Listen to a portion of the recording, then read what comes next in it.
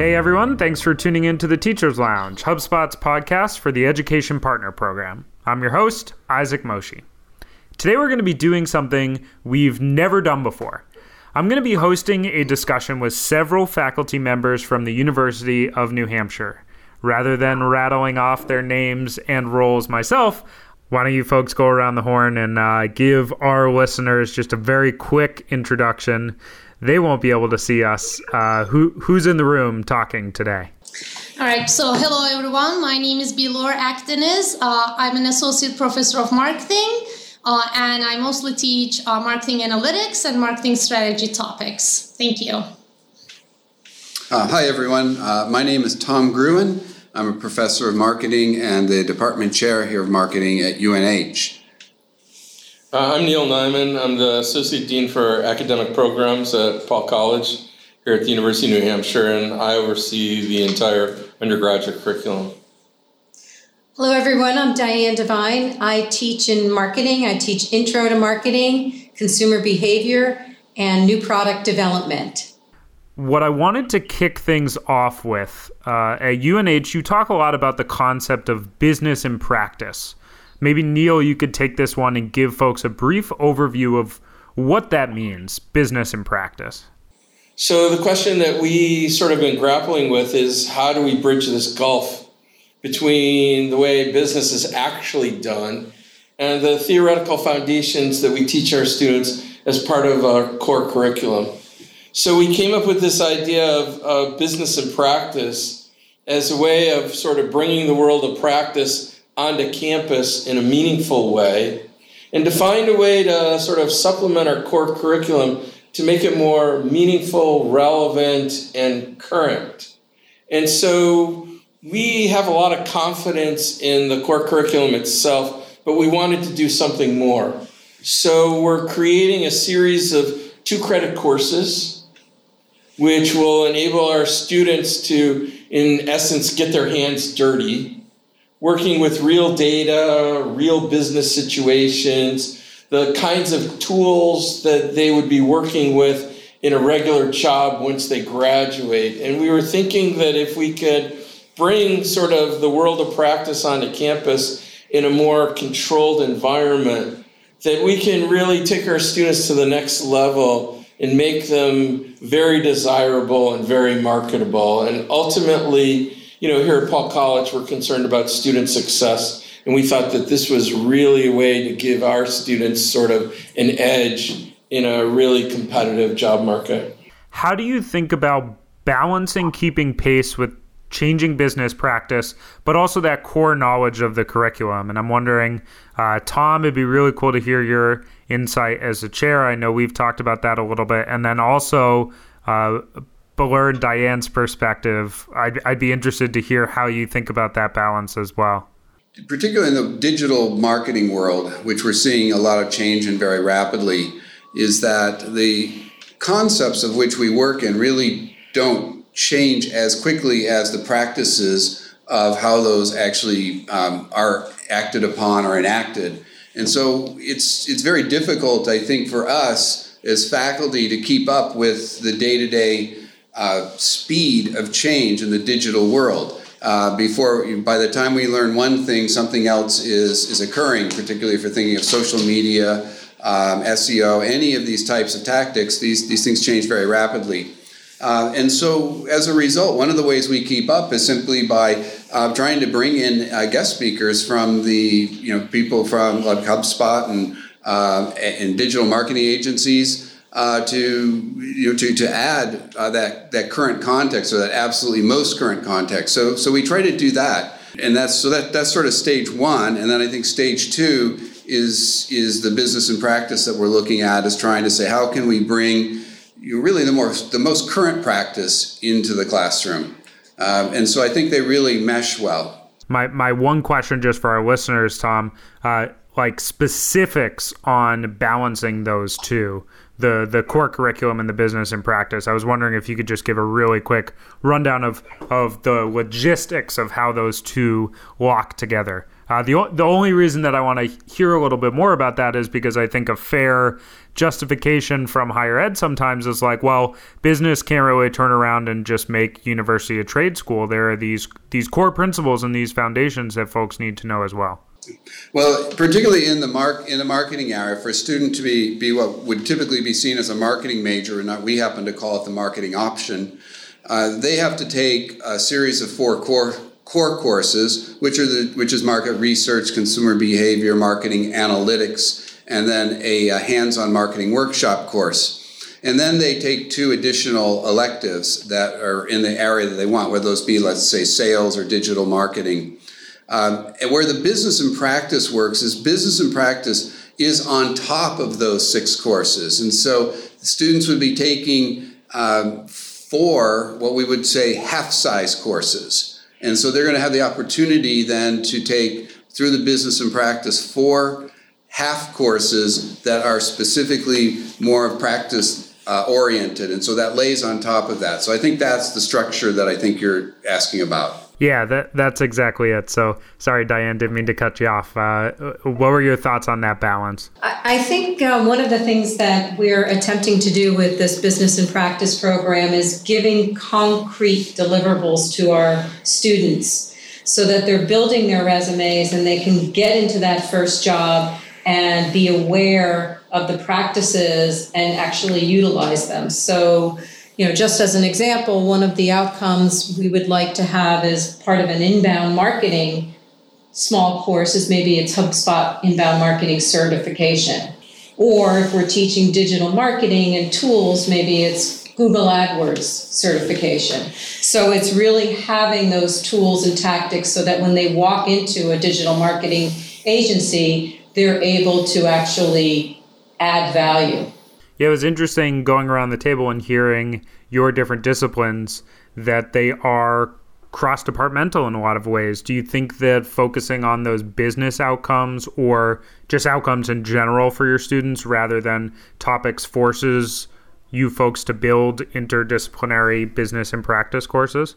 I think we do both, actually. I think we're going to provide the theoretical, but I also think having specific outcomes will help them because they can add that to their resume, which will make them more marketable. But Isaac, let me just take a moment and talk about what we're doing different that's perhaps new and innovative, because I just last month went to an AACSB Business School Dean's Conference, and experiential learning was, I won't say it was the number one topic, but everybody's talking about experiential learning today. Everybody's got to have some experiential learning as part of their curriculum. But what I took away from that conference is that what most business schools are doing is they're sort of making a list of courses or experiences and saying, okay, well, you've got to count 3 things off this list or 4 things off of that list.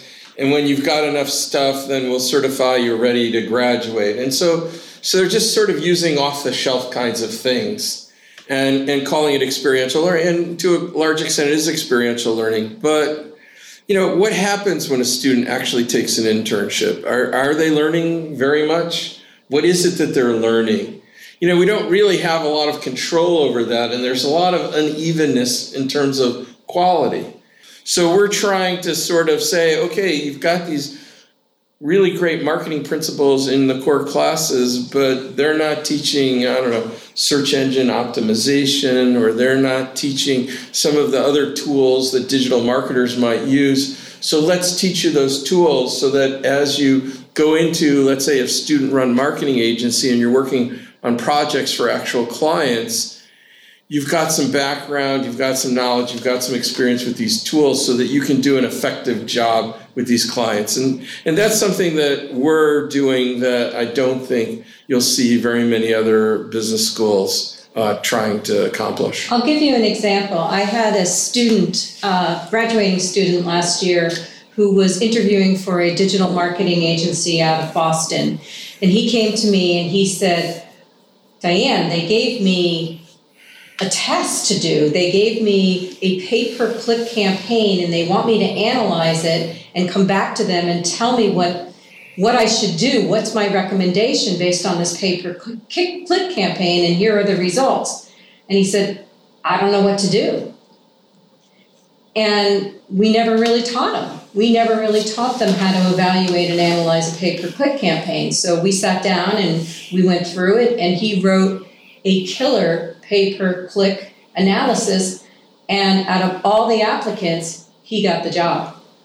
I'm really happy you brought that up, Diane, because my next question was going to be, are there any indicators that or statistics or something that you look for and monitor to make sure that you're either striking the right balance or covering the right topics? Who are the constituents you're talking to? What does that actually look like to do this in a way that doesn't feel like flailing or chasing tail? You know what I mean? So one thing maybe to comment on that. I mean, obviously we have been doing our research on multiple fronts, right? We are talking to employers, we are talking to our students, the faculty has an opinion, and we are taking these different inputs to create something really good and valuable here. Just to give you one example, is, a lot of surveys have been done, in the industry, like this recent NACE survey, right? The National Association of Colleges and Employers, for instance, list these like 10 priorities that, the students graduating, with a business administration degree that need to have. So very critical. So that list includes things from like, ability to work in a team to like excessive like communication skills, both written and verbal, analytical skills, detail orientation, and so on and so forth. So there are a lot of like qualitative skills and quantitative skills that right now the current, employers demand from our students. And the interview processes also have gotten a lot more complicated. So it's not just one interview and you land a job, right? You go through tests, you go through like, in-depth, like, interviews, like multiple steps. So I think our purpose in creating these 2-credit courses and this really get your hands dirty, as Neil mentioned, type of approach, let's say through a digital agency or some other, context in analytics and so on and so forth, are really to address those skills, like whether it can be some type of a social intelligence skill or a professional intelligence skill or an analytical intelligence skill, so that when students come back to us, like Diane described, like, I am not sure how to address, this step in the interview process. They are a lot more prepared, right? They're a lot more prepared and a lot less needing help to solve those problems when they are at that stage of, going from school to the work environment and really have a niche compared to the other applicants so that they stand out from the employer's perspective. So we are really trying to keep ourselves very at the forefront, not necessarily chasing something, but ahead of the learning curve compared to what other business schools are doing in terms of experiential learning. Yeah, you've brought the experiential learning in-house and standardized it in a way. This is probably the time to hand Neil the mic so we can get his little rant on giving enough structure to students, but also giving them a space to fail. I thought as we were discussing this, you had some great points there that fit with what Tom was saying about that. Well, not only fail, but fail multiple times, right? Because in the real world, it's all about sort of pulling yourself up from failure. But let me just talk in general on how we're approaching this. So we're reaching out to corporate partners, and we're saying, okay, tell us issues that you're currently facing. Tell us problems you're experiencing.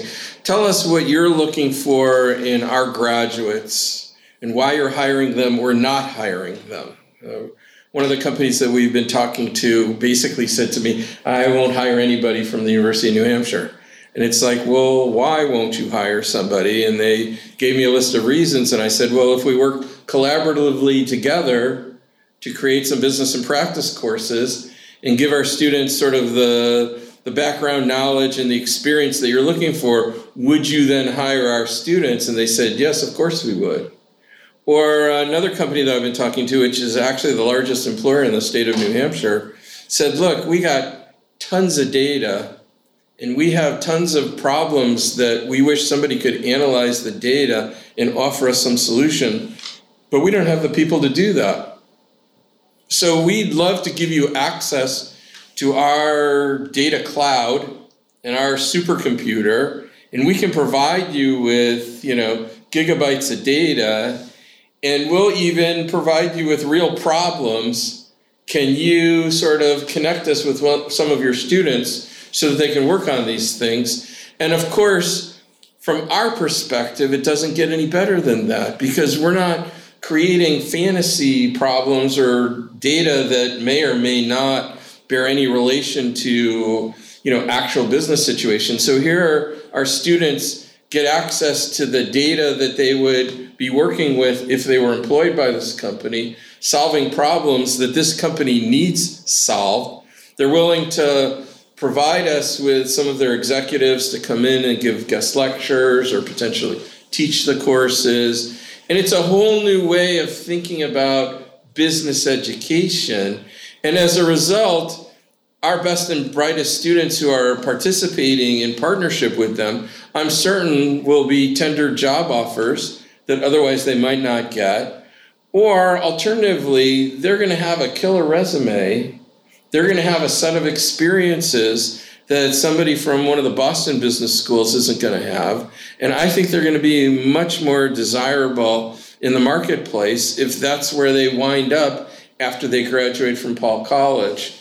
So it's really trying to sort of, I don't know if I'd say simulate a real business environment, but create something that's comparable that will give our students an experience that they're not going to get anyplace else. And just to go back and echo what Tom is saying, by doing it here on campus, we've got greater control to ensure that they're getting the most out of the experience that they can possibly get, and that they're actually learning the things that they're going to need to learn that, the business community wants. And ultimately, we're trying to sort of meet the needs of the marketplace while turning out a high-quality Paul College graduate who's got the theoretical foundations to support whatever they choose to do for the rest of their career.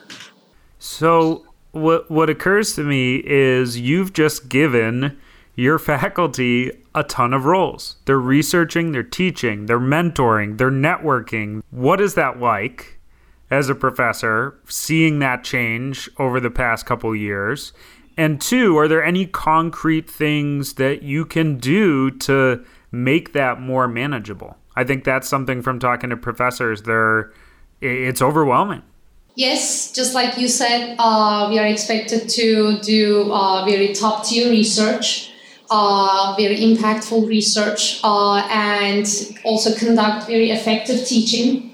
And also not only teaching in the classroom, but also teaching outside of the classroom, because right now Paul College has a lot of initiatives like social venture, innovation competition, Holloway Prize competition. We are working with our students to write their honors theses, and so on and so forth. So outside of the classroom teaching as well. And yes, we have a lot of networking events, hosted in the college. And so it's definitely very overwhelming.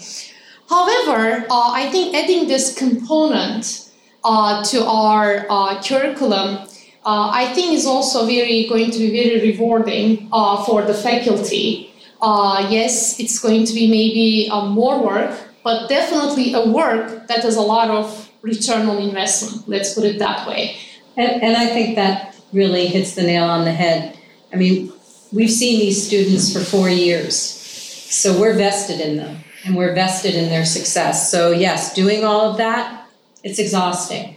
But having them come to you and telling you when they got a job and why they got a job, that is really the success. That's the reward. And then having them, even after the fact, come back and tell you, how prepared they felt, how good it is, and how successful they are, that truly is another reward. So let me answer this in a slightly different way, because I think you've raised a really important issue, Isaac. It's not easy being a faculty member in today's world. And here in Paul College, we're committed to advancing knowledge, and research is very important to us. It's one of our core principles. It's perhaps the most important thing that we do. Of course, what makes Paul College sort of a special place is we've got some amazing researchers, and we say to them, and you have to be good teachers too, because good teaching is really important to us. And when it comes time for promotion or tenure, it's not just what you publish, but it's also who you are and what you've accomplished in the classroom that's really important. And so now we're in this new world where, it used to be sort of teaching, research, and service. And now we're saying, well, we want to do all this experiential learning. So, of course, you'll make connections with the business community and you'll come up with great opportunities for the students. And then we say, everybody needs a mentor, so you'll mentor students now. And, it's harder to get a good career or start on your career, so you should be career advisors as well, because, of course, the rankings all depend on, the success of your graduates. And by the way, we want our students to be involved in these various clubs and other activities. So you'll be a faculty advisor to that. And the list gets longer and longer and longer. And the faculty, eventually go, no more. This is ridiculous. And yet all of these are legitimate needs for the business school or for students or the business community. And so the question is, how do you strike that balance? How do you do all of these things, but not at the expense of your core values or the things that are important to you? And once again, I'll come back to research is very important. It's one of the core principles of Paul College. So when we designed and developed the business and practice program, so I will reveal to your listeners that I'm an economist by training and believe strongly in the principle of the division of labor. And when we talked about the business and practice program, it's, well, why don't we have the faculty specialize in what they do best? And why don't we try and meet some of these needs in a different way? So why don't we bring industry professionals here on campus who have the latest and greatest experience with the most advanced tools and have them teach that? Because it's not realistic to ask a faculty member who knows a lot about digital marketing but doesn't work with those tools on a daily basis. And as you're well aware, Isaac, those tools are changing at a rapid pace. So whatever everybody in the industry was using today, they're not using 3 months from now.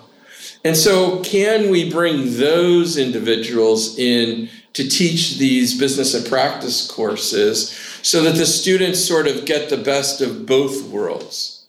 All really insightful points that are not, it's not a challenge that's unique to UNH. It's fascinating to talk to all of these schools, and you have all of these components that aren't a traditional part of teaching starting to work their way into the classroom, where you've got all these kind of funky ways that people are trying to tackle this, whether it's using the student as their own client and they have to market themselves, or doing interviewing practice. I mean, all of this stuff that has kind of been slapped into the curriculum to try and prepare students. So the proactive approach and a more bundled approach to putting those things into a proper experience is really cool to see. We are wrapping up here, and so what I'd like to do is ask each of you, although the business and practice is a relatively new initiative, are there any lessons that you would like to share for faculty that are starting to rethink the way that they are implementing experiential learning? So change is scary. And business and practice in some ways is disruptive. And so as we've sort of developed the program and have worked it through the process of turning it into reality, it's kind of interesting how many potential apple carts one might upset, or how many faculty members were concerned that somehow this would negatively impact them. And so I would say that I personally view this as the future of business education. But at times it can be challenging convincing others that this is the space they need to be in. And I think that's potentially going to be the largest challenge for others that want to sort of follow in our footsteps and move in the same direction. So be bold, be brave. So I think by implementing this program, we are really making the business administration and our degree, the Paul College degree, a truly blessing, degree, and kind of lessening that, negative sides of like how are our students going to keep up with this change, with this fast pace, and learn these new tools. So I think our lessons to us have been in this process to be really as diverse as possible, be as inclusive as possible, and also flexible as possible to really create something new and innovative. Yeah, and I would add that we can't mitigate all of the risk in this. And I think that's one of the things that when faculty have good things going is that they look at a disruptive change and they say, well, there's risk in that. We're bringing in practitioners to teach these courses, and they've never taught before. And some of them, I'm quite certain, will fall flat on their faces. Teaching is not as easy as a lot of people sort of think that it is. When they get into it, they realize it's a real job.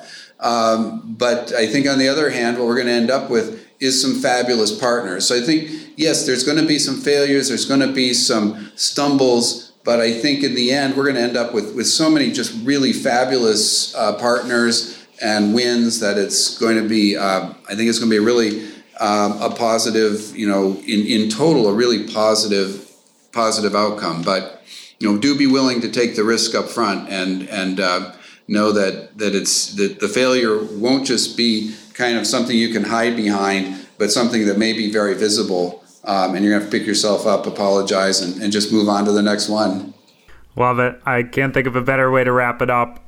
Folks, thanks so much for taking the time, for being candid, and for sharing what you're working on. Can't wait to have you back here sometime in the future to talk about how things are progressing. Thanks a lot, Isaac. Thanks, Isaac.